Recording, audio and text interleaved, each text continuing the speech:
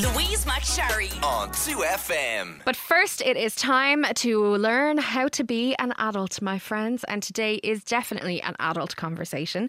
Now, we won't be saying anything, untoward. However, we will be acknowledging the existence of sex. So if that's something that your little ears around you are not going to be okay with, then maybe you might want to switch away for 20 minutes or so. But sex lives have changed dramatically since last March. Stress from homeschooling and worries around health and finances and general stress and spending 24 hours a day together has definitely had an impact on libido. So today, in How to Be an Adult, we have enlisted the help of psychosexual therapist Aine Ward from Insight Matters to take a peek under the sheets. Hello, Anya. Good morning, Louise. How are you? I'm good. Are you ready to take a peek under the sheets? I'll take a peek with you. Yeah, no problem. So it's fair to say that the pandemic hasn't been great for our libido, has it? Generally speaking, yes, it hasn't been great because of stress, boredom, lack of routine, people falling into ruts, anxiety over different things. They all add to the lower libido. So all the things that normally would have been potentially problematic for us are kind of, I suppose, accentuated by the situation that we find ourselves in. Yes, because we're spending more and more time together. We're spending 24/7. For those that are working from home, normally we'd be, having breakfast together, going off for 6 to 8 hours, coming back, talking to each other about our day, having dinner together, and that'd be it. But now it's 24/7, looking at the same faces. And what would be some of the most common issues you encounter when you see clients who attend for sex therapy? Is it? Yeah. There's a broad spectrum. There's sexual dysfunction. So there's male sexual dysfunction. There's female sexual dysfunction. And then you'd have a couple. So a couple might come for communication problems. But inevitably, when there's communication problems, there can be sexual problems too. And how important we all know vaguely on some level that sex is very important to a relationship. But do you think we underestimate that? It is very important to a relationship if that's what the couple want. For some couples, it isn't that important. And for some couples, it's very important. So when it's very important, it needs to be kept at the top of the priority list. And then presumably sometimes it might be very important for one person and not so important for the other. Yes, yeah. And that's what you have to watch out for. If it's important for one and not for the other, you have to try and create balance or see why it's not so important for the other and how they can compromise, And do you think, obviously people who come to you to deal with these problems, that feels like a big step, on its own. Is it hard for people to kind of acknowledge and face up to these things? Yes. That's my initial answer. Yes, it is hard. It's hard to ask for help. It's hard to say that we have a problem with our sex lives. Sometimes people don't know who to ask or who to talk to because sex can often be a taboo subject for people. And everybody has this idea that everybody else has a great sex life and they're the only ones that don't. And I presume that's not true. I suppose. No. Yeah. And can I ask, in terms of people who come to you seeking help, is there a gender divide or is it kind of all the same? Generally, it's all the same.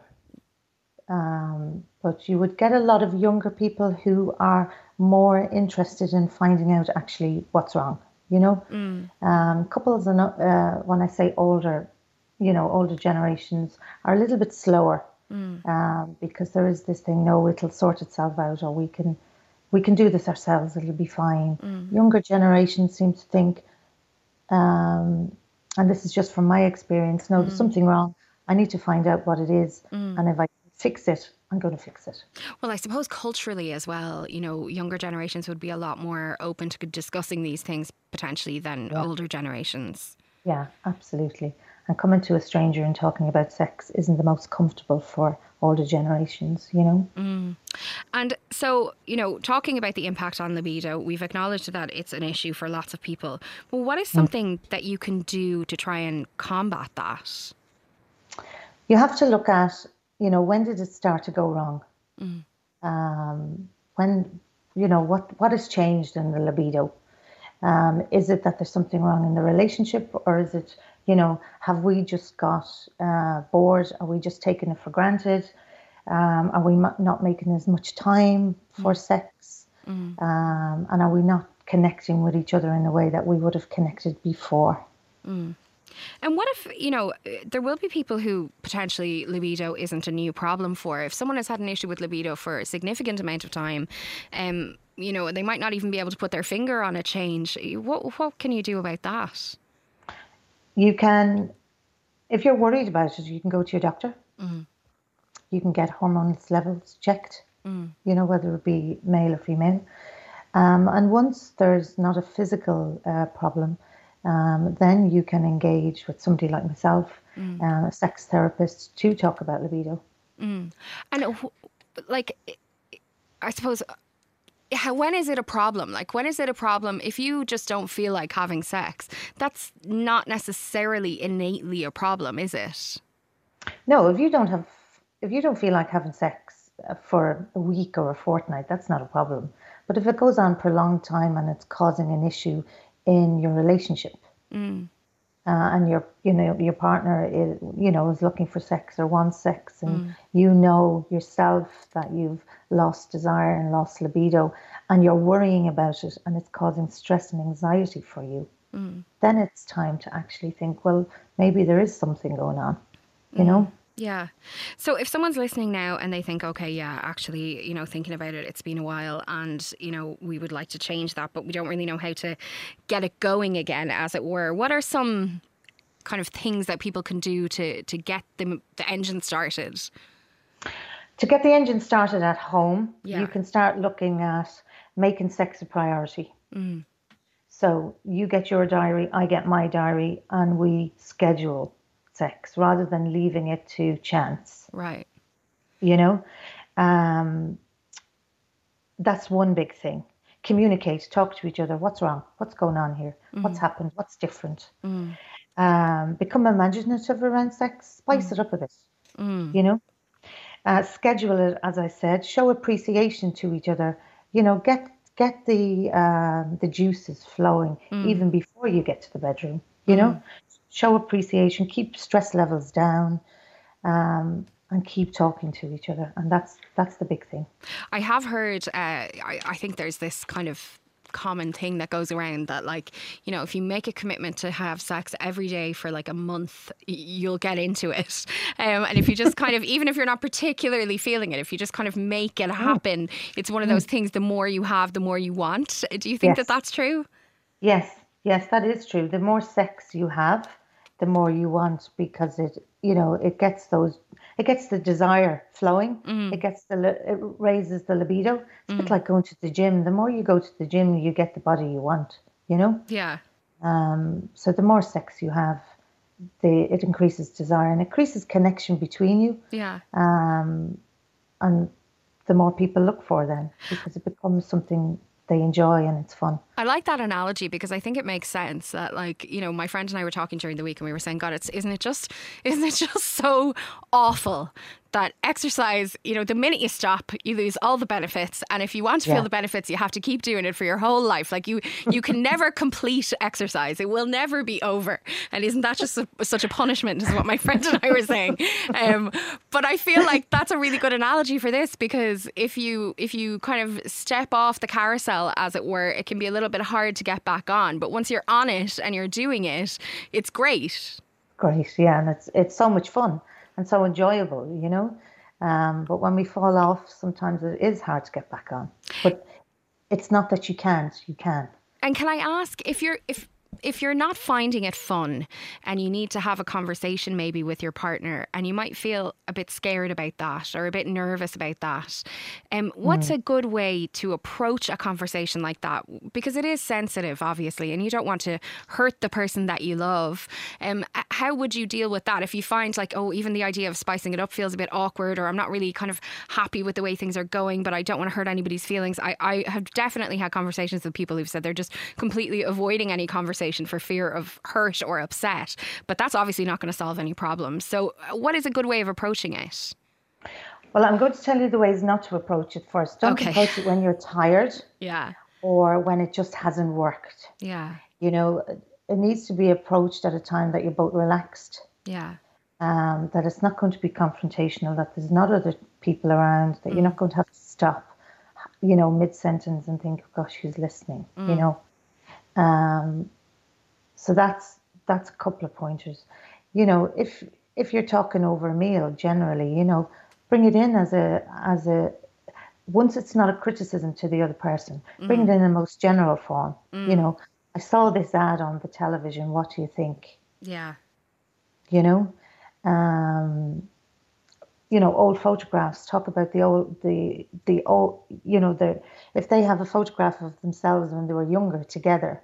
Talk about that young couple and what they were doing then and what's different and what's changed and how can we ignite some of that. Yeah. Whether it's freedom or fun or enjoyment that that young couple were having. Yeah. Yeah. So go back to those kind of times. So Yeah. it's not so confrontational or challenging for them.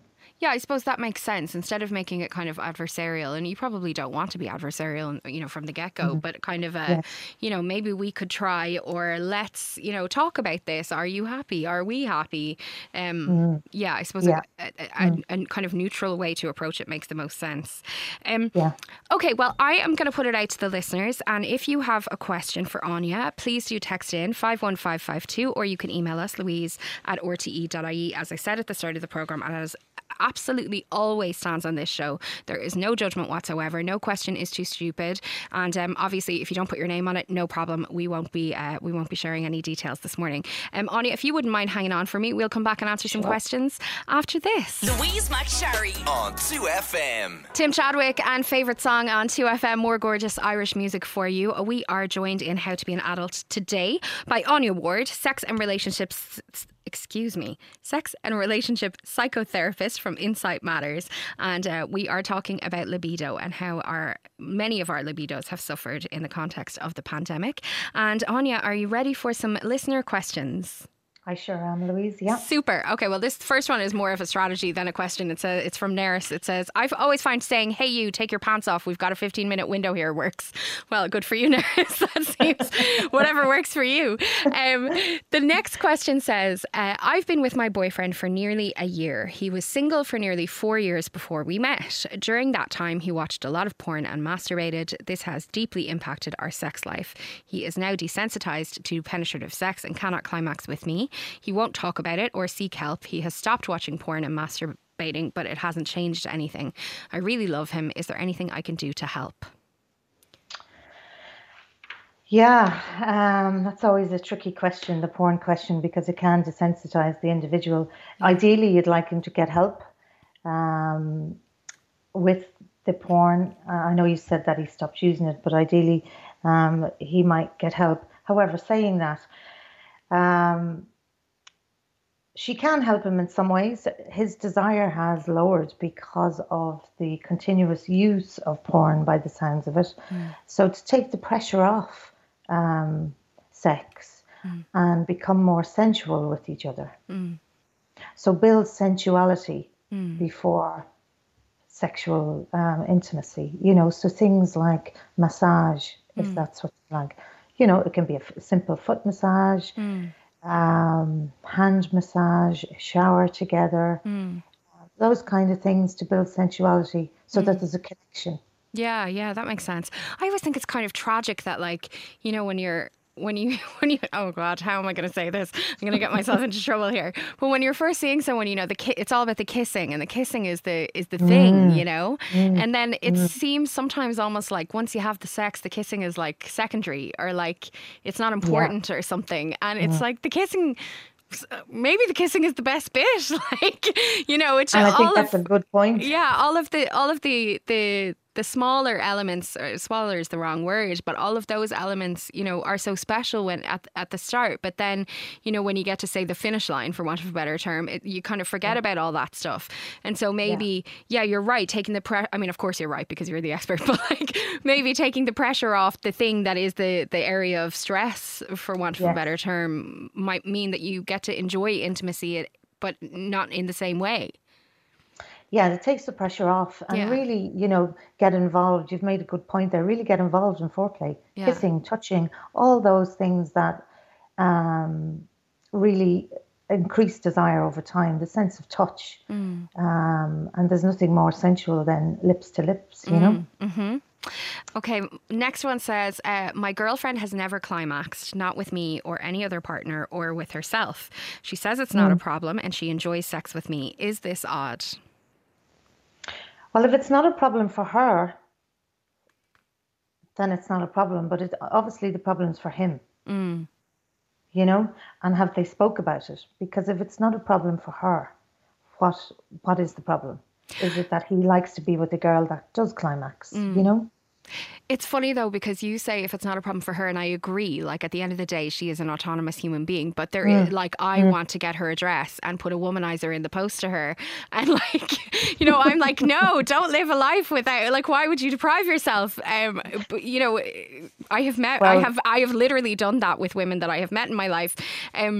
But is that kind of, do people live happy lives without ever experiencing that?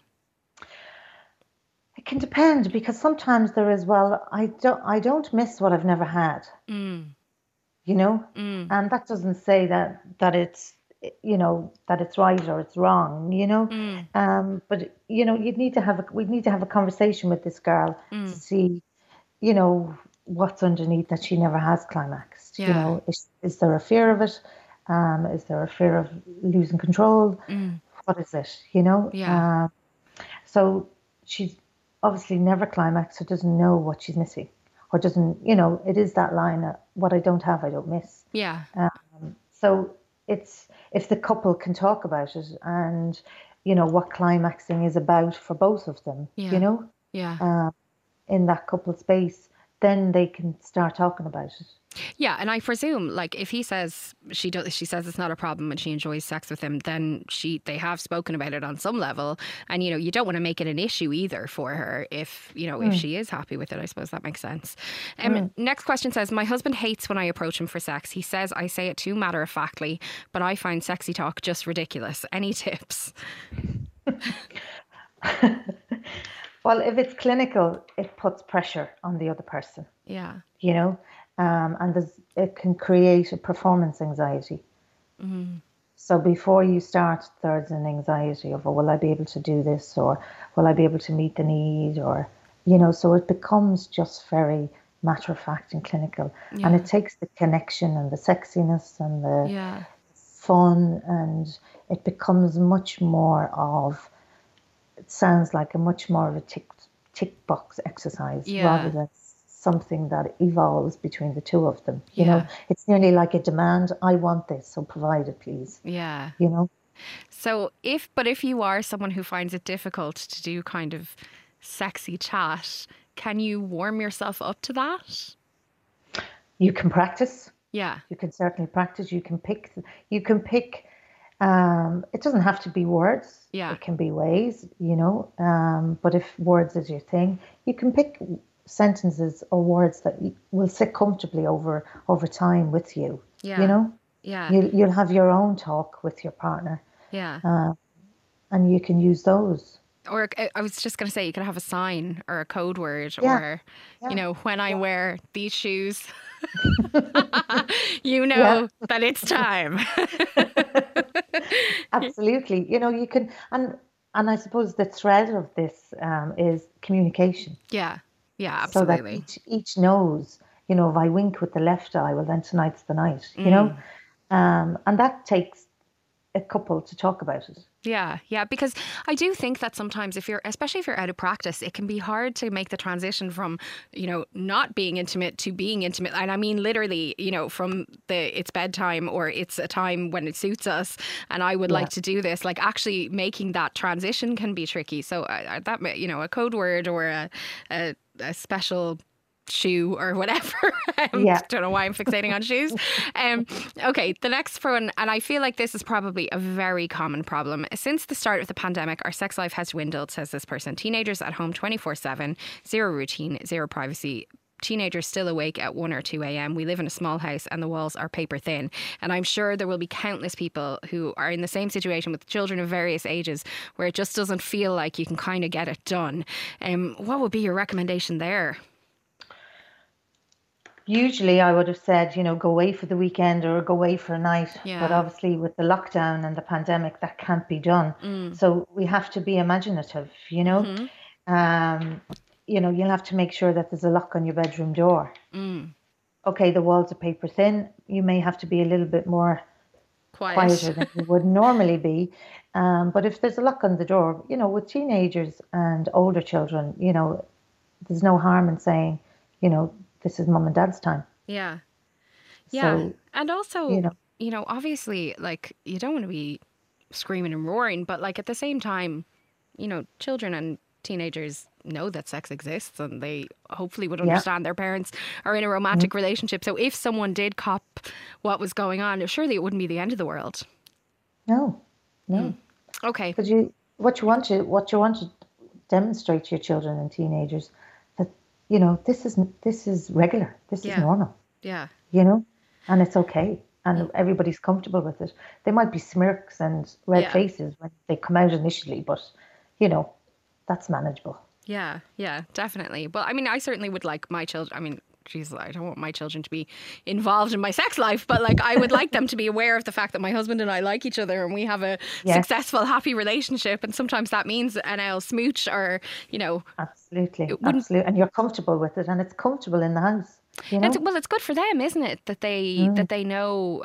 I think there's a kind of a security or a safety nearly in your children knowing that your parents love each other, and sex is part of that for most people's romantic relationships.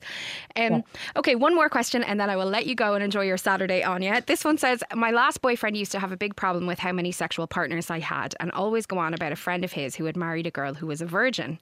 Since we broke up, I found it very hard to sleep with anyone as his judgment continues to linger in my mind, even though I would, of course, like to be a bit freer with this. Do you have any advice on how to combat this?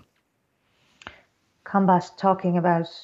Well, I think I think her previous boyfriend had a kind of fixation on the fact that she had been with other people and, talked a lot about how ideal it would be to be with a virgin, and so she's carrying some shame, it seems like, from her previous relationship. Okay. How can she deal with it? Well, she needs to deal with the shame, but she also needs to get comfortable with herself to know that, people will have previous relationships. Yeah. People will, go into new relationships having had previous relationships. And she needs to be comfortable with that herself. Yeah, it sounds to me like it's actually his shame that she's carrying. And if she could connect to the fact that, she didn't have this shame before him and she shouldn't have the shame, and that he doesn't deserve to have her carry his shame for the rest of her life. And if she's okay having previous sexual partners, because most people have histories. Yeah, everybody does. Like, that's, most, as you said. Okay, well, thank you so much. I hope we have inspired some people to get some action over the course of the next week or so. Aine Ward, a sex and relationship psychotherapist from Insight Matters. I really appreciate you sharing your expertise with us today. You're very welcome. Thank you. Louise McSharry on 2FM.